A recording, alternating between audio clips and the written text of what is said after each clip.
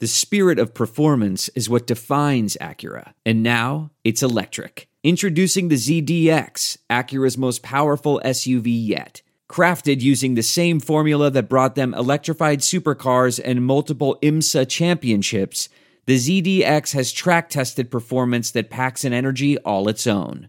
Unlock the energy and order yours at Acura.com. Welcome to the Chronic Podcast with host Ralph Malbrough and featuring bloggers Andrew Juge of TheSaintsNation.com, Kevin Held of Hakeem Drops the Ball, and Dave Cariello of Canal Street Chronicles.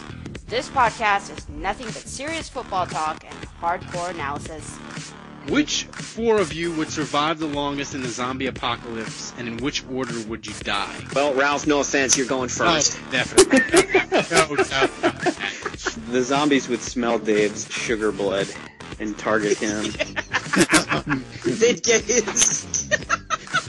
I don't even have a joke, Dave! Dave smells like nougat! Now here's your host, Ralph Malbrough. All right, welcome to the Chronic Podcast. As always, we are sponsored by the Pelican House, 2572 City Place Court, Baton Rouge, Louisiana. They got the big LSU Ole Miss game this week. ESPN Game Day is going to be there. They have a great menu. They have 136 draft beers. You probably will need them all. You might have even needed hard drugs. Of course, that's illegal. The Pelican House would never sell you those. But they would keep the draft beers coming as long as you needed them to black out during the Saints games. The duck braised nachos. Duck braised nachos the duck braised nachos are so good, it would have eased the pain of the Saints game yesterday by like 20%. Yeah, Ralph, the Saints played the Panthers in 2008, and they lost. They were up, they were up 30-17 at one point, and 23-3 in that game, and lost. Oh my God! I forgot. Yeah, sorry, listeners. Yeah. Ralph was basically telling us before this podcast started that this was the worst regular season loss in Sean Payton history, and so I basically went back through the archives and listed about 7 different games that were worse. They were all worse. Recency bias. So I think Held had to bail on us. Oh, he's gone already? Yeah. Wow. Did he even get a word in? I think he didn't. But he's back. Held, are you back? Yeah. Yeah, okay. Oh, okay. I wasn't worried. I thought maybe you had to bail for work. No. Juge just neutron bombed me with recency bias, me saying this is the worst loss in the Sean Payton era. That's why I need a good editor or like a team of editors, because Channel 4, they do a good job, but they don't know Saints history like Juge does. You know, they don't have somebody to go back in the archives and like list like 8 horrible Saints losses. Juge just listed about 5 of them. I totally Juge, because they're so painful. I just want to black them out. Yeah, well, I think the one we listed, which was for me, I kind of remember after that game feeling somewhat similar to the way I feel now, but maybe even slightly worse was the Katrina year, or not the Katrina year, the Sean Payton Bountygate year where he wasn't there. Now, I don't know if you count that as part of the Sean Payton era, but the Kansas City game. The Kansas City. I remember the Saints being up 24-6 or something in that game, and Jamal Charles rips a 90-yard run, and then the Kansas City just keeps kicking field goal after field goal after field goal. They tie it, and then they make it one in overtime. That was one of the worst blown games I think in Saints history. Yeah. That was like the Saints are going to suck in 2012, and they don't have Sean Payton, and they're screwed. That was what that game symbolized. All right. Well, I think this one hurts so bad, obviously, just because it was a chance to go 3-3.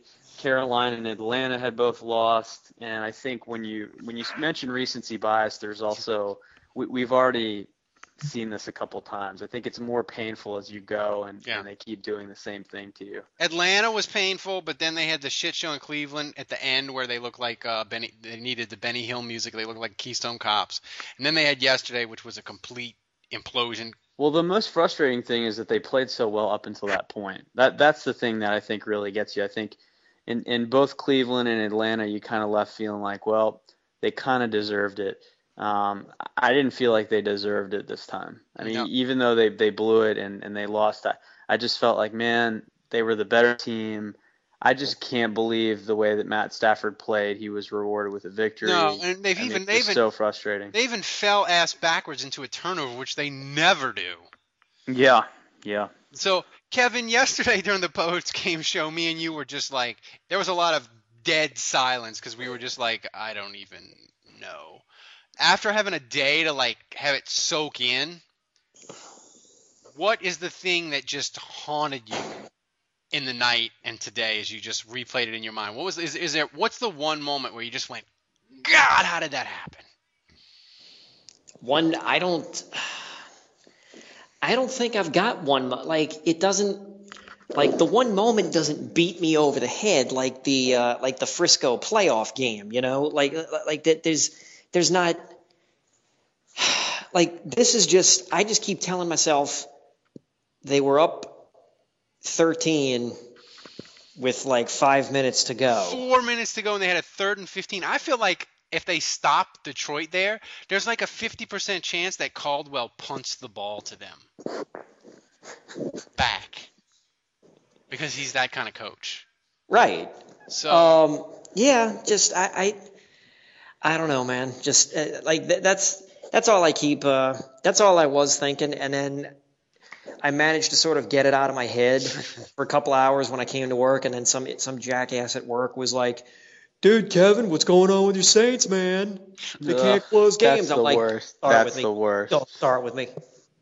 I got shit from the one guy. He's a good guy, but he's a Cleveland fan, so I just gave it right back to him. I'm like, you acted exactly like the Cleveland Browns do when you people can't handle success, and he just hung his head. But Andrew,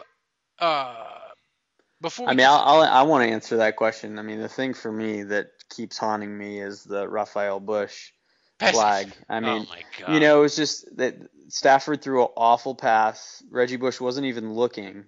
The ball, I think, was uncatchable. You know, and it was one of those things where I think even if you agree with the call there, you could make the argument that it was an uncatchable football. But you know, just so many things. Like, why did the referee have to throw the flag there? I thought it was a weak call. They had another horrible pass PI against Dixon. Yeah. I know that shit was uncatchable there. Not only that, but yeah, he tripped him because their feet ran into each other. Yeah. You know, I mean that happens. But no, that's the most frustrating thing for me is that penalty because that was the game. You know, the defense actually made a great stand, a great drive, and then of course when you give them an automatic first down there, you're not going to. They're going to end up scoring. Yeah. You know, and so that I really felt like the refs handed them the game, and that's frustrating. Andrew, me and you argued back and forth on text messaging. I saw your grades today; they're outstanding as usual. But I argued that you gave Drew Brees too high of a grade because my argument was that interception at the end was so critical that he needed to be bumped down like a letter grade. That interception was so bad, Andrew, it needed an NC-17 rating attached to it. Like, that was all him. There's no distance too far for the perfect trip. Hi, checking in for... Or the perfect table. Hey, where are you? Coming! And when you get access to Resi Priority Notify with your Amex Platinum card... Hey, this looks amazing. I'm so glad you made it. And travel benefits at fine hotels and resorts booked through Amex Travel... It's worth the trip. That's the powerful backing of American Express. Terms apply. Learn more at americanexpress.com/withAmex. I want to tell you a story. It's a story about a scandal, broken relationships, gossip, rumors, money, corporate rivalry, and a broom. A performance-enhancing broom. My name is John Cullen. I'm a comedian, podcaster, and for 20 years, I was a semi-professional curler. And I want to tell you the story about how a single broom almost imploded the 500-year-old sport of curling. We felt like we were bringing a knife to a gunfight. It's the story of a superstar and his fall from grace. I was being dragged through the mud. It's the story of two brother entrepreneurs with a dream. I said, that's great news. It's a story of intrigue. I still don't understand why we want to keep his name secret. The full story has never been told, so I'm going to tell it. Broomgate, how a broom almost killed curling. It was a year I'd like to forget. To listen to Broomgate, search for Broomgate in your favorite podcast app. That's all one word, Broomgate. It really was. Yeah, I mean, it's almost like he didn't learn his lesson. I feel like at least he took a sack. He didn't try to do anything crazy in this game. And the thing that's so disappointing is this really was his best game of the season. I mean, up until that point, he really played close to flawless. And just once again, just trying to do too much. I think he's putting too much pressure on himself to make these plays that he used to make instead of taking what the defense gives him. And it's been a bad year for Breeze. Kevin? Juge, what grade did you give Breeze? I think I gave him Ralph, a B-? B-? Yeah, I mean, I looked at it this way. I really thought that he missed a couple throws early. He missed Colston on that seam play and where he was wide open on the opening drive, and then he missed a deep ball to Meacham. But then after that, I mean, he went on a run, I would say, of about 25 passes where he was A+ quality. Yeah, well, he literally played his best football of the season. When I aggregate everything, I kind of look at it this way: if a guy has like an A+ or an A going into the final exam, and then he gets a D- on his final exam, that probably drops him a whole letter grade, or maybe slightly more than a whole letter grade. But it doesn't erase what he's done over the course of the year to deserve that B-. No, we're equivalent with it. I mean, the one thing, Kevin, I want to talk to you about is Sean Payton. I don't know if you watched his post game, but he was about to shank a member of the media. That was Sal Paolantonio. That was? Yeah. Kevin, and I love it. Like, I want my... I would have paid for that. What's that? That I would have paid for that. I like it when the coach is as surly and pissed off as the fans in the postgame. Like, the one thing that drove me nuts about Hazlitt was just, we'll get it corrected. We got to play better. We got we got to get the gaps. You take out 6 plays. We'll be fine. We'll be fine. We just got to play hard. You take out 8 plays of 20 yards or more, and we have the 5th best defense. Like, that drove me nuts. Or Belichick, where it doesn't give you any motion. I like Hazlitt's standard sentence was, "He'll be fine. We'll be fine. We'll be fine." So, Kevin, do you enjoy the pissed off Sean Payton as much as I do? Actually, like, what happened was yesterday I saw a bunch of people just like tweeting, like saying, "Oh, keep it classy, Coach Payton," all this other kind of stuff. I mean, and these aren't Saints fans. These are just people who are just from fans of other teams that would probably personally drive over the head coach of their own team in the parking lot if it meant that they could get somebody like Sean Payton as their head coach. And then they were saying like, "Oh, he dropped an epic rant," and I watched it and I'm like, Moore, these people were comparing to like Moore and Ditka. I'm like, Moore and Ditka's stuff was legendary. This is like whatever. This isn't even Belichick standard in being pissy. And I kind of just paid it no mind until I read a tweet. You're right. He was being pissy. He wasn't melting down. No. Right. And I read a tweet this morning that actually made total sense. And now I side more with Sean Payton. And it was something to the effect of all last year, this guy spent an entire year getting railroaded by the national media. What makes you think he's not gonna fire back at them given the chance? Yeah. So yeah. I mean, especially knowing that it was Sal Paolantonio. Yeah. Fuck And that Andrew, guy. Piss on that guy. Yeah. If he says something and Sean Payton wants to fire back at him, good. Go for it. Andrew, I didn't have a problem with the play. I really didn't have a problem with the play calling at the end of the game because Detroit had their timeouts and the Saints' running game was nothing. Yeah, look, I mean, the end around to Josh Hill, the fake punt with Thomas Morstead, if you want to criticize Sean Payton, there's plenty of examples in history to kind of look back at mistakes. The end around to Devery Henderson in Tampa years ago. I mean, those are 3 plays off the top of my head that are just inexplicable, crazy calls. And, I mean, nothing in this game came even remotely close to that. I thought the game plan was kind of brilliant, where they weren't running no huddle, but they were quick snapping and doing quick throws, and they had Detroit off bounds. I thought the plan itself was pretty damn good, actually. Yeah, surprisingly, the receivers, I mean, Kenny Stills and Marcus Colston both had fantastic games. They played well. Obviously the running backs getting banged up. The fumble by Kyrie Robinson hurt. Obviously the Drew Brees interception was a killer. But I thought offensively, the Lions were able to completely shut down the running game. And notwithstanding, the Saints were still making plays. Kevin, as we look at this team and they're 2-4, and the NFC South is still a shit show, but I feel like they had a bunch of throws yesterday where like their corners are just so terrible, and I like at this point like. Although that pick by Keenan Lewis was incredible. It was incredible, but Kevin, I mean. Is what we saw yesterday, is that the ceiling for this defense in 2014? Yep. Yeah, because I can't see them doing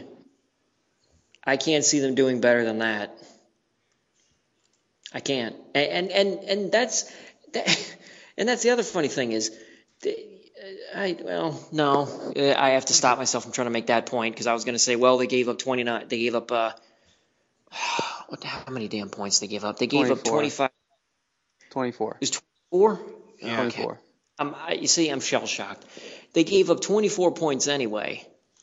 But that's irrelevant because the Drew Brees enters the interception there at the end that put them right on their own 20 or 25 or whatever anyway, so it's not like they had to drive a great distance, and the defense still was playing on their heels anyway. But yeah, all told, this is the I definitely think that's the best that this defense is going to play. I said it yesterday in the post game that if they don't target the secondary with the first pick in the draft, or at the very least trade down to get more picks, somebody needs to get their head examined.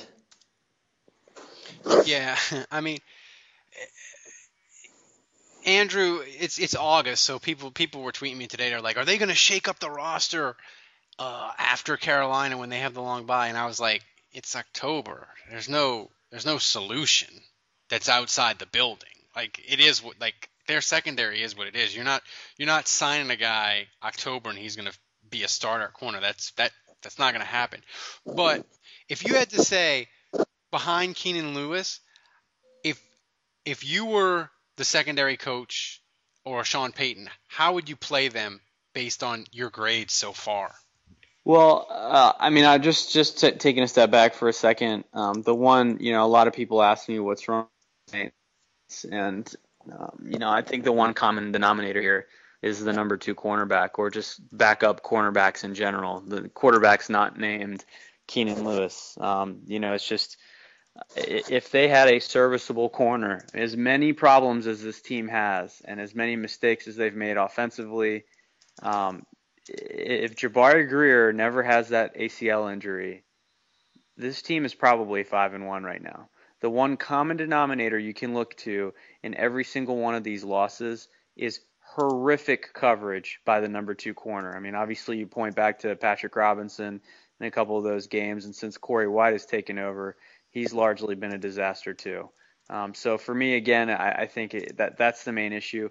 And I don't know that the Saints have – I don't know that they have anyone that it's going to fix itself. I mean, for me at this point, I think Corey White and Patrick Robinson have clearly demonstrated they can't do it. At some point, yes, Brian Dixon has kind of been very up and down so far, but at some point I think you just roll with the rookie and let him learn on the fly. And yeah, he's going to get beat, but you know what? These guys, they're not improving, and I think we've seen that that's the biggest weakness on this roster. I don't really know what they can do, Ralph, honestly. I just think from a pure talent perspective, well, not what they can. I mean, I know what they can. There's such a hole. There's such a hole at number 2 corner. That's going to be the what you're weakness telling me all is year. Dixon is what it sounds like. Yeah, I mean, or I don't know if Stanley. I just don't think Stanley Jean-Baptiste is an answer this year. I think he's kind of he's just so raw that he's gonna have to learn, and hopefully he improves. Dixon isn't bad. He doesn't seem to have as good a ball awareness as you want, but that's probably why he wasn't drafted. But he seems like I don't see him trailing or getting destroyed. He seems like he knows what he's doing.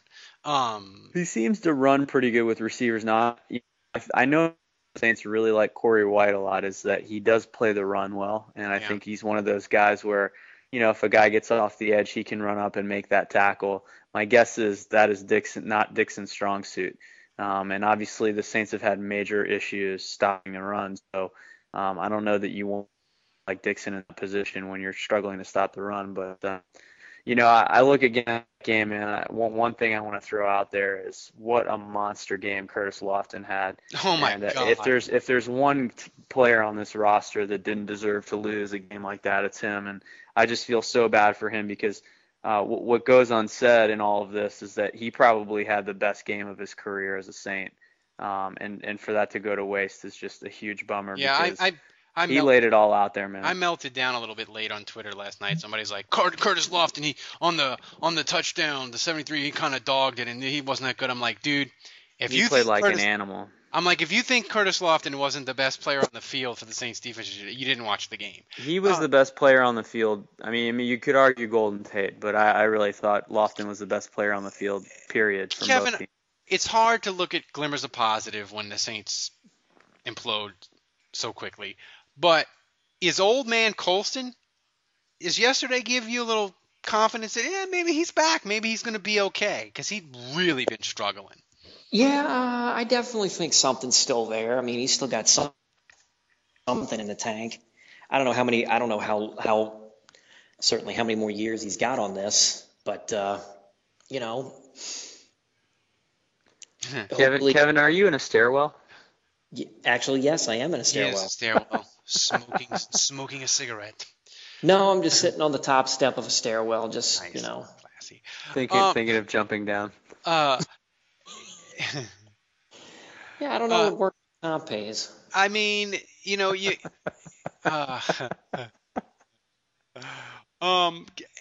the one thing that I feel like got completely missed in the meltdown, and at the end, Drew Brees threw the interception, and the Saints didn't score to go back ahead, is the offensive line. They didn't run block well, but we kind of figured that. Detroit, they're great against the run. But the offensive line, they played great for 3 quarters, but Drew Brees was 2 of 14, his final 14 throws. So I feel like the offensive line really started getting their ass kicked with about 10 minutes to go in that game.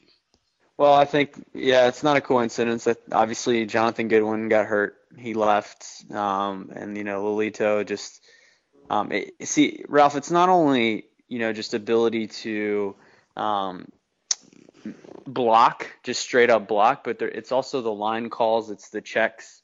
That's just something that Goodwin, he's played for so long, he has experience. His responsibility is making a lot of those shifts and line calls.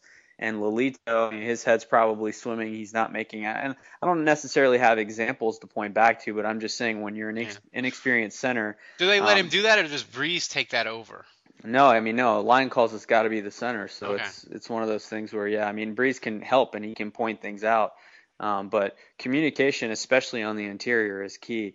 And that's something that Goodwin is very good at. I mean, look, he's been in the league for 15 years. He just knows how to do that stuff. I love that guy, but I just think there comes a point where players' bodies just start breaking down. And a player will never admit, even like Chris Carter, I listened to Chris Carter on ESPN. He's like, I wasn't done. I could have kept playing, but I realized that I just couldn't recover like I wanted to. But I could have kept playing. Like, players just never admit they're that's done. Exactly it with Goodwin. Actually, I don't think it's an issue of age as much as he got an injury, and he's exactly like that. He didn't recover. Yeah, he's not recovering, and I think he's trying to play through it. And so, the knee issue was on the same leg, and it was just, it's one of those things where, once one thing in your body is thrown off balance, everything else starts to hurt. And This is the same ankle, so he just re-rolled it. I mean, so it's just this constant re-injuring himself in the same place. Yeah, I mean, God, Kevin, is there?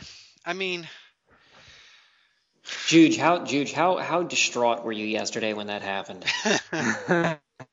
I mean, Goodwin's my boy, but it's part of the game. I mean, any player can get injured, and so yeah, it's a bummer, but it's not like I'm putting a gun in my mouth or anything. Kevin, I'll start with you. Well, yeah, because we can hear you. Kevin, I'll start with you. And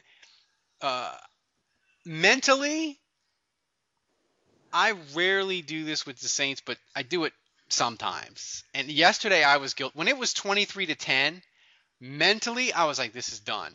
They're 3-3. Were you ever at that point during the game? Yes. Yeah. I mean, how could you not be during the Kenny Vaccaro interception? I mean, yeah. I was like, wow, man, two interceptions in the same game. This is Providence. Yeah. I felt like, okay, this is, ship's been righted. Yeah. Ship's been righted. I mean, is there anything else that we need? I feel like the game we did in the post game, and there's not much. We talked about the collapse. I mean, there's not much else. Is there anything else that we're? I mean, at this point, I'm just convinced we're never going to see a road win ever again in the history of the franchise. When was the last one? I mean, obviously Philadelphia. God, I don't even remember. When's the last time they won a regular season road game? Chicago? Last year? God, is it Chicago last year? Holy shit. I mean, they lost to the Patriots, the Jets, the Seahawks, the Panthers, the Rams. Those were all road games. What about the Bucks? Didn't they beat the Bucks? Oh, it might be Atlanta, actually. It might be the Falcons. It's Atlanta, 17-13. My wife just corrected me on that. Wow, my wife knows Saints history better than I do. Yeah. Yeah, no, that's so. I mean, at this point, I seriously there's some sort of voodoo going on, and obviously the Saints are completely snake bitten. I mean, they can't close games. It's like they get so close now and they can't even do it. There's some jinx going on. Yeah, well, I mean, Kevin, when was the last time the Saints had a not counting 2012, because 2012 is its own category, but when was the last time the Saints had so much go wrong as far as the number one free agency signing blows out his knee in practice, not even a month in? They're just having horrible luck. When was the last time you can remember that they had just a season where this sort of dark cloud just descends on them? Not 2012, obviously. Shoot. I think you'd probably you have to go back to like the late 70s or the 80s, man. No, I don't know about that. These Saints teams, no, that's not that. I mean, guys, I'm going to come out and say it. This season is starting to feel like a Ditka year. Yeah, I mean, it kind of does. It kind of, it's starting to feel that way. It kind of feels like 98, where they came out in 98 and they looked fantastic the opening game. Billy Joe Holbert looked great, looked fantastic. He looked great, and they blew out the Rams, but Holbert blew out his Achilles. So then they put in Werfel and they started 3-0. And they were the team that made the playoffs was the Cardinals, I think, at 8-8. So the Saints were like in it until the very end of the year, but they just like couldn't get over the hump, and it was just like they had like 4 or 5 just brutal losses, and it kind of does feel like that. Maybe even more. I mean, maybe 2008 they had some brutal losses too, guys. But I mean, Kevin. At the end of the game yesterday, for the first time maybe ever, I had no confidence in Breeze at all, and it felt really weird. And it felt really weird, and I felt dirty. You're talking about the final drive? I'm talking about the final drive. So yeah. And so, Andrew, I want you to jump in too. But Kevin, I was like, they're not winning this, and that was the first time I think ever where I was just like, Breeze isn't doing it. It's just not happening. Whereas before, even I was like, Breeze can pull this out. Breeze can pull this out. We got this. Yesterday I was like, no. And it made me really sad that I knew that it was going to end horribly. I don't think I was even thinking like that. I was just still too damn shell shocked. I was like, wait a minute, wait, what? What? They were up 13 with 4 minutes to go. How did this happen? And there were Lions fans at the bar yelling and hooting and hollering, and I'm just like, Jesus Christ. Yeah. Please help me. The Breeze scramble did give me a little bit of hope because I was like, maybe he'll be in the press conference and he'll lead them to a winning field goal, and then they'll joke about how he saved the game by scrambling for a first down, but it quickly ended. So Andrew, that last drive, was your faith in Breeze any different? Well, I mean, obviously it makes a big difference when your all-world tight end is. I mean, he shouldn't be playing. I mean, I guess he was out there technically, but realistically, he wasn't out there. Live action decoy. Yeah, and I mean that obviously made a big difference. I mean, you could just see it. The Lions were dropping everyone into coverage and getting plenty of pressure with 4 guys. And so I think it was less about Breeze and more about, him not having time, his receivers not getting open, Jimmy Graham not really being out there. It was just too much to overcome. So no, I felt like the writing was on the wall after the Lions scored. I mean, I still felt like they didn't need a touchdown. All they really needed was to get in field goal range. So, I mean, sure, I was hopeful that they would still pull it out. But obviously, I was surprised that they converted that 4th and 10. I was shocked that they did that, and just they weren't getting anything going. Kevin, the only bright spot that continues the ember of hope that the Saints season has is that the NFC South, every week we say it's a shit show, but it tops itself every single week in comedy. Dave, who is not joining us, our fearless leader, he kept saying the Carolina's going to get to 9 or 10 wins, going to get to 9. That's not happening, Kevin. Clearly. Is the winner in the South getting to 8 wins? I think it's a legitimate question at this point. Well, I mean, we talked about that yesterday, and I said at best they're getting a 9, and that's if a lot of things break their way. But they can definitely, like, there's a good possibility that the team that wins the NFC South is going to do so with 8 wins, probably even 7. And I'm telling you, man, I almost kind of hope that it is 7 wins. I want the 7-9 Saints to host the 12-4 Cowboys. Or better yet, I want the 6-10 Saints to host the 12-4 Cowboys. Andrew, I'm going to go through Carolina's schedule because look, Atlanta. I don't. All right, guys, I got to go. I got to bug out. Right, give me a prediction on Green Bay. Oh Jesus. So last night on Sunday Night Football, Al Michaels said that the last 4 games or whatever they've played, or last 3 games, they're averaging 70 points total combined. Yeah. So I'll say they get to 70. I will say that it's going to be 45 to 27 Packers. All right. And I feel dirty saying that. All right, Hal. Thanks for giving us time. All right, bye.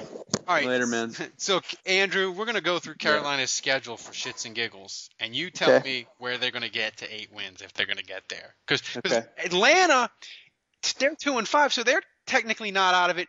But talking to the Falcoholic today on Twitter, I asked him a serious question. I was like, if you guys go to London and Detroit houses you, Mike Smith surviving the bye week, and he's like, I don't think so.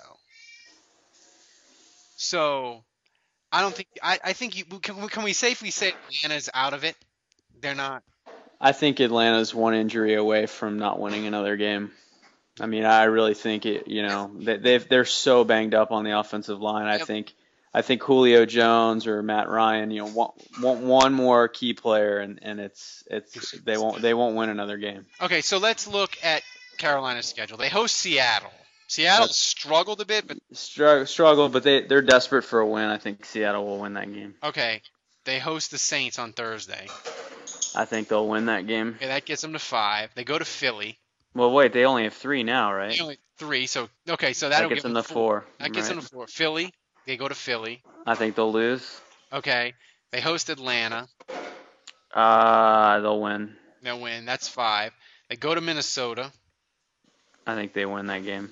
That'll get them to 6. They go to the Saints. I'll say they lose that. They host Tampa. Win. So that gets them to 7. They host Cleveland.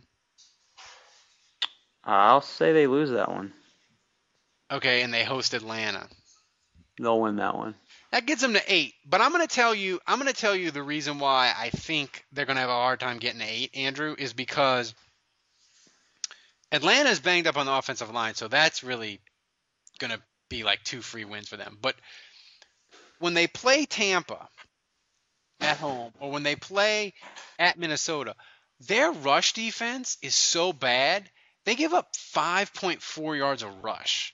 And when your rush defense, Andrew, you know this from 2012. When you can't stop a team from running the ball, it doesn't matter how bad their quarterback is because they just hand the ball off. Yeah. And I could see Tampa or Minnesota running for 160 yards, and then Bridgewater's can make easy throws, and Glennon can make easy throws. So I think they're going to have a hard time getting 8. And I don't want to go through the whole schedule exercise with the Saints because by this time the Saints are week to week. But Carolina, since they started 2-0, Andrew, they give up 35 a week. Yeah, if I'm being honest here, I would much rather get crushed by the Packers and win the Thursday night game in Carolina. Yeah. And that would put the Saints at 3-5.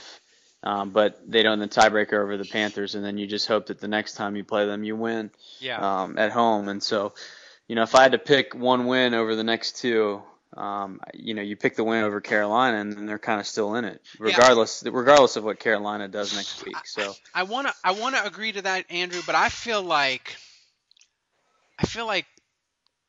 this game Sunday night, like if the Saints don't come out and play credible, or they get housed at home, like that's the last vestige of their team that they still believe in. They're like, we win at home and we dominate on Sunday night and we win. So if they can win on Sunday night, even if they go to Carolina and get rolled, you could be like, they win all their home games still. They beat Green Bay at home. They won't play a team as good as Green Bay the rest of the way at home. They still have 5 home games. They still have a shot. But if they get housed at Green Bay, I feel like they limp to Carolina. They lose to Carolina. They're 2-6, and then they're kind of done. So I just feel like, man, like they gotta. It's like this Sunday is kind of the last stand for me. I feel like. I just feel like we've discussed the biggest weakness. I've said that a couple times now, and that plays right into the hands of what the Packers do best, which is throw the ball. Yeah. And look, the Packers. Offensive line is banged up. The offensive line hasn't been great. The Packers give up a lot on the ground, so the Saints are definitely going to be able to run the football on those guys. Be nice to have Jonathan Goodwin, and I'm sure they won't. But obviously that's going to hurt. But I think the Saints will be able to run the ball. I think people are saying, oh, Aaron Rodgers is going to come in and run the Saints out of the Superdome. I think that easily could happen, but I think this matchup is, there's some things the Saints can definitely do to hurt this team. But at the end of the day, I just think the Saints' biggest weakness plays into the Packers' biggest strength. The Packers have some injuries at corner. I'll have to check and see if they're back. But they had some injuries at corner, not this past week, but 2 weeks ago. I don't know if their corners played. We'll have to see. Before we get to predictions, though, we're going to do Twitter questions. Let's see. So Cha-Ching says, how many pineapples does one have to shove up their own ass in order to be considered a real fan? I like that question. That's funny. I've always said this. Look, I'm a season ticket holder. I've been a fan since a little kid. I've been diehard. I've been through numerous miserable seasons. I feel like as a fan, I've earned the right to criticize a team if I want to. Yeah, it's not. It doesn't make me a bad fan. No, and look, people rip me in my column today because I said 5-11. Look, I feel that way, but I got the plane tickets to 3 more home games. I'm going to Cincinnati, Baltimore, and Carolina. I'm not changing my plans. I'm still going. you could be a fan however you want to be a fan. Yeah, and look, for some people, they call it realism. I think for some people, it's just, hey, I'm looking at what I see on the field, and the product isn't good. It's hard to argue with that. I mean, if you want to be one of those fans that's like they're winning the next 10 games, they're going to go on a 10-game win streak, they're still going 12-4. I mean, sure, I applaud you for that, but it's not realistic. I mean, I don't think anyone can, with a serious, straight face, unless you're a little insane, can truly believe that the Saints are going 12-4 at this point. Yeah, and I mean, I picked them to win 28-27. I want them to win. I don't, Of course. I much rather them have. But for some Saints fans, I mean, we know this, Ralph, from the people from the 60s and 70s. Part of it's a defense mechanism. So you've built yourself up so much, and now we're licking our wounds, and so it's almost like being down on the team. Kind of lowers your expectations, and so it doesn't hurt quite as much. Yesterday was the first time that really started to creep back in for me, Andrew, because that had been truthfully, that baggage. I know people talk about it, and Wang and Angry Houdat and different bloggers talk about it. For me, though, when Tracy Porter intercepted the pass in the Super Bowl, that baggage, I really put that aside, and through 2010 was one of my favorite years. The Saints pulled games out of their ass that whole year. They were like a 8-8 team that on championship swag alone, and Drew Brees went 11-5. I mean, they pulled out games. They had Cincinnati and in Atlanta. They had pulled out a bunch of games they had no business winning.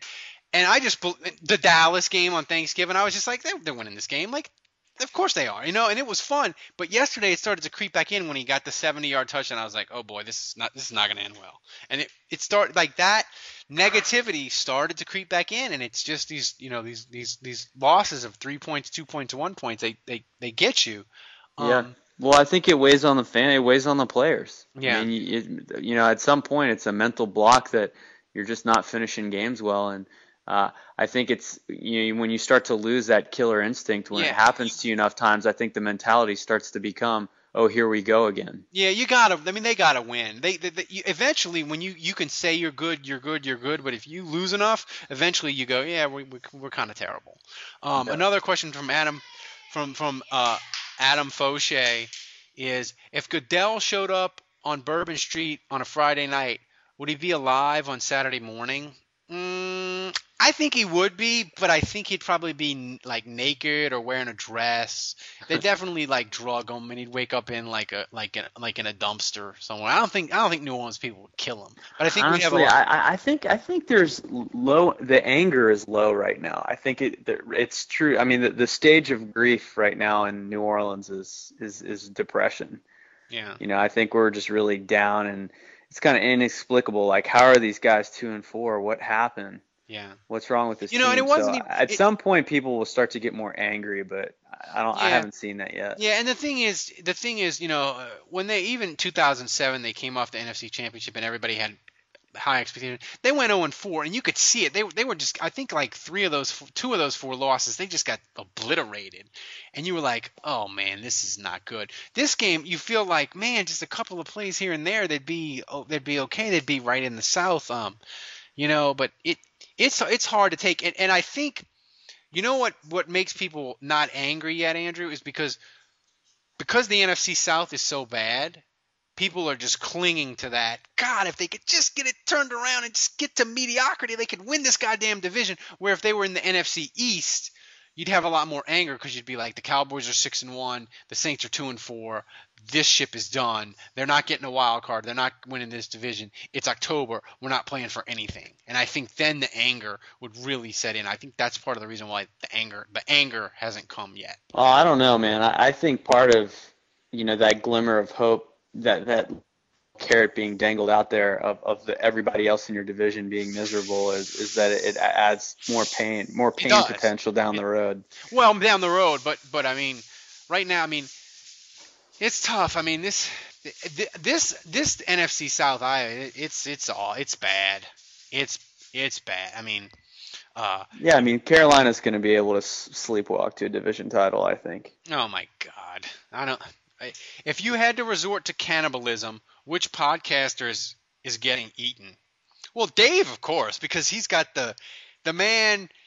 He eats like a 8-year-old child and he downs like 2 packs of Sour Patches a day, his blood is practically, what did Dave call them, sugar blood in the open? So high fructose corn syrup. yeah, I mean, Dave is probably getting eaten first, and then I'm probably getting eaten second because after Dave is eaten, they need more food, and Kevin and Andrew can gang up on me, and I only have one good arm.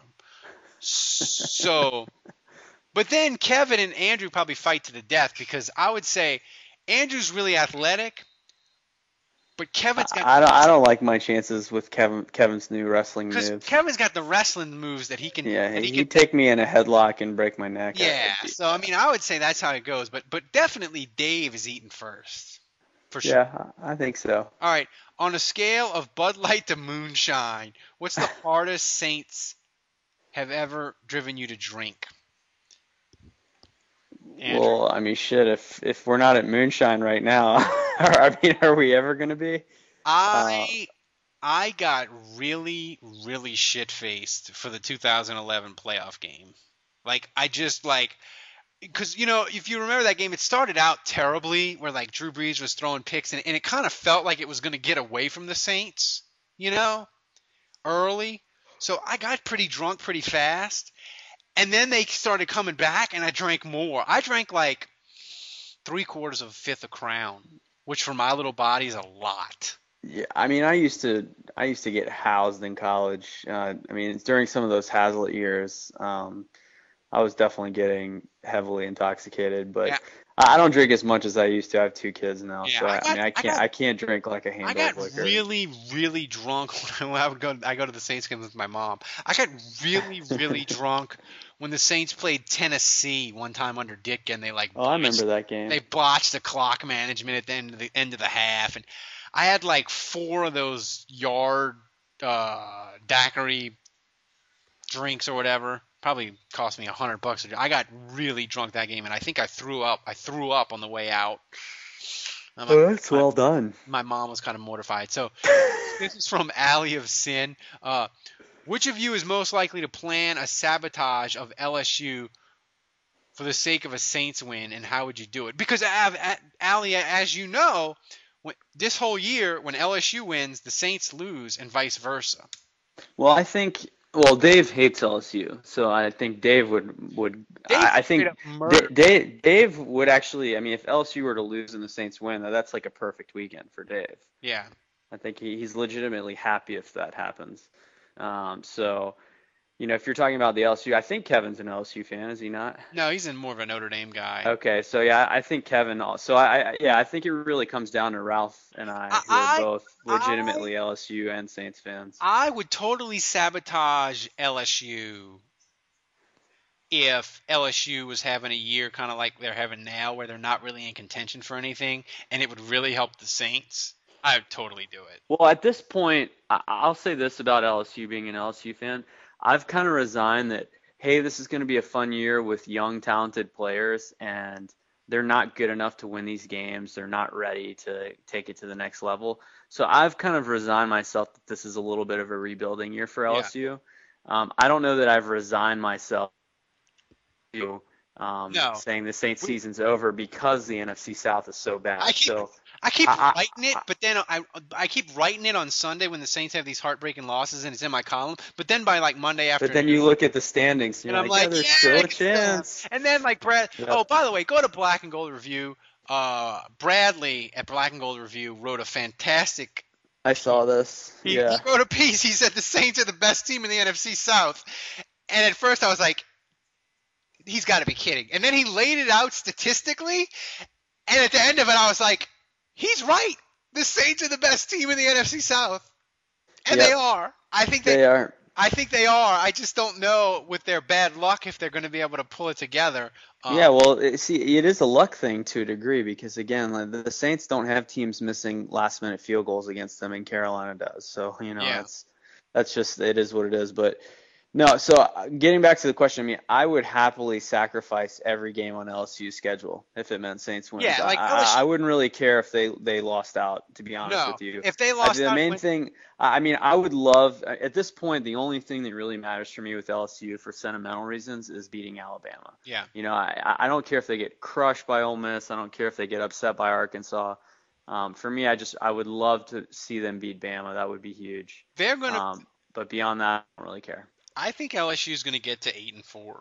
I think that. Yeah, I mean, I definitely think they'll beat Texas A&M and Arkansas. I mean, I hope they do, but again, like if you're talking about sacrificing one for the other, I'm a bigger Saints fan than a Tigers fan. Oh yeah, but me too. you know, I would say My that. family's Ole Miss, so I'm like, Yeah. so. But I will say this. I will say this one thing about LSU, Andrew, in that, as bad as their quarterbacks have looked in 2012. When Alabama came to Tiger Stadium and they were number one, everybody was like, Alabama is going to crush LSU. Zach Mettenberger's terrible. There's no way he's going to be able to do anything against Alabama. And suddenly, for whatever reason, the light went on for Zach Mettenberger. He played great. Now, LSU lost in heartbreaking fashion, but the light went on for Zach Mettenberger, and he was good the rest of his time at LSU. That's the only way that LSU has beaten Ole Miss or Alabama. Like, they need Jennings or Harris to just start playing competently.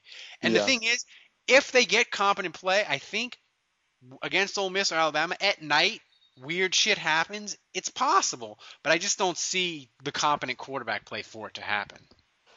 Yeah, we'll see. I mean, I think they're capable of winning those games. It's at home. Anything can happen at Tiger Stadium. Yeah, and I can't see Ole Miss winning a national title. It doesn't compute for me. So No.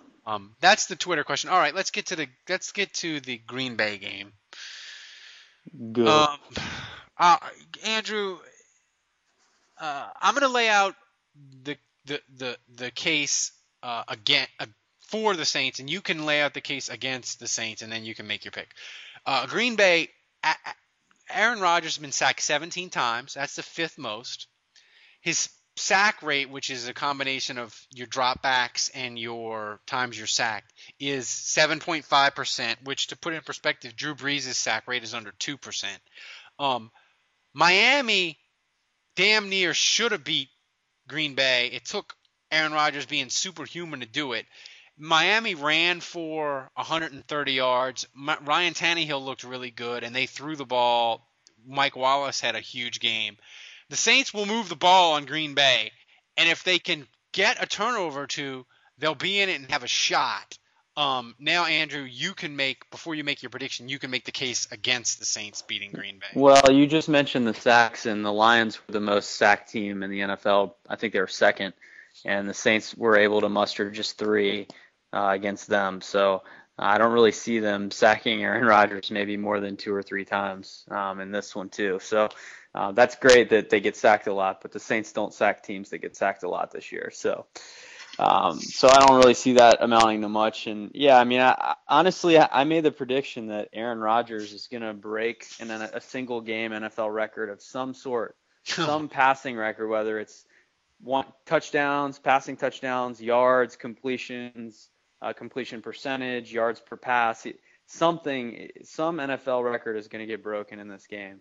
And the idea of Corey White covering a starting receiver with Aaron Rodgers throwing to him is a terrifying thought. So, well, Jordy Nelson and Randall Cobb. Yep, pretty much. So it's not going to be pretty. I think there's a strong chance that this dome streak is going to die a painless, quick death. It's going to be one of those games where it's 21-0 in the first quarter. Give me a prediction. Yeah, I mean, I think at this point, the Saints are professionals. They'll go out there, they'll try. But I really think this is the kind of loss in Detroit that leaves a mark, and not just figuratively, but literally. I mean, I think there's been some injuries. The Saints are really banged up after that game, and so I think they're going to be shorthanded to begin with. But I think mentally too, it's just tough to rebound after a while. So I think they're going to come out and they're going to play a team that's red hot, playing really good football right now, and Aaron Rodgers is going to do what he does best. He's going to torch this defense, and they're going to look bad. And I think it's going to be a depressing blowout. So that's how I see it playing out. I hope I'm wrong. I don't think it's going to be a blowout, Andrew. I think it's going to be. I'm going to say it's going to be 41-38 Green Bay. But I'm going to say it's going to be. I thought you just said 28-27. No, that was what I predicted last week for Detroit. Oh, okay. I picked the Saints to win 28-27 in Detroit. That was pretty close, actually. It was pretty close. I mean, and the thing is, I had my best gambling week of the year. I went 4-0 on all my picks in my Pick'em League for work that the winner gets like $700, and my other side bets that are for entertainment purposes only. Like, I hit on this, and I never bet on the Saints usually, but I was really confident that they were going to come out and play really, really well off the bye. So I took the points, and LSU always rolls Kentucky. I had them. I had Alabama, and I had God, who did I? Oh, I had Miami against the Bears because the Bears defense is terrible, and all that was washed away, Andrew. I didn't even care because the Saints gagged it up against the Lions. Yep. But so I'm gonna say 45-17. I'm gonna say 41-38. But the thing that's gonna make the game awful and worse than Sunday is I believe the Saints at the half, Andrew, are gonna be up like 24-10. Or 28-10, and people are going to feel really, really good. But because their defense is so terrible, like you say, I think Green Bay is going to storm back and beat them, and the Dome crowd is just going to be horrified. I mean, that's what hopefully I'm wrong, but we'll see. This has been a doom and gloom podcast. It is. Well, I mean, Christ, they're 2-4 and they lost in the most horrific pot. But that's how I see it. I mean, I may change my mind by my Wednesday column. I sometimes do. I mean, like, it's like I have this weird draw, Andrew, that just wants me to pick I want to pick the Saints, even though everything in my brain tells me not to, and something tells me that there's going to be this comically inept 3-4-1 Carolina versus the 3-4 Saints for first place on Thursday. And people will laugh at it for shits and giggles. But I don't know. I can't pick this team because of what you said. Because I just don't see them covering Green Bay's receiver in any shape or form. No. And the thing is, Aaron Rodgers is playing so well. He's only got one interception, so he's not going to throw the ball to the Saints. They're not going to trick him. I don't see it. So they'll be 2-5, and it'll be miserable. But let's hope we're wrong. Andrew, you'll have your grades tomorrow. The rest of them, you got your offensive grades up there now, right? That's right. Yep. Well, I'll post those Wednesday since the podcast will be posted tomorrow. Do you think any NFC South team wins this week? The Saints play Green Bay. Carolina plays Seattle. Atlanta goes to London and plays Detroit. And I don't know who Tampa plays. Do you think NFC South, do they go winless again? Well, so far what you've told me is 0-3. I'd like to know who Tampa plays. They might have the best shot. Let me see. Tampa is playing. Tampa is playing Minnesota. They're at home against the Vikings. I'm gonna say Tampa wins this week. Yeah. I'm gonna say that Tampa is the one NFC South team that wins the game. So they'll be back in it then. They will. Oh my God.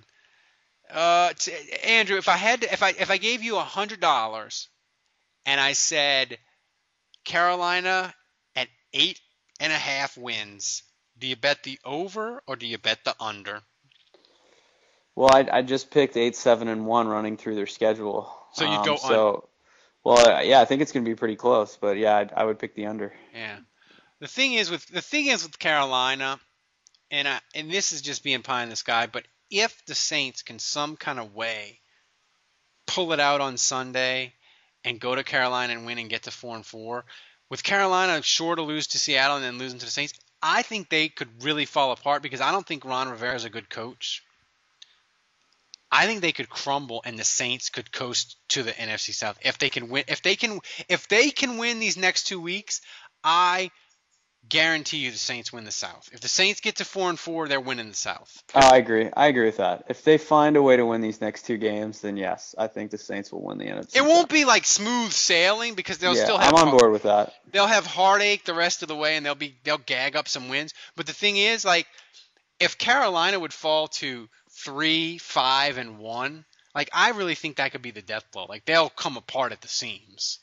Yeah, I'm with you. If the Saints win these next 2 and Carolina wins these, I'll be watching that game at a casino, at an Indian casino in Palm Springs. That's going to be exciting.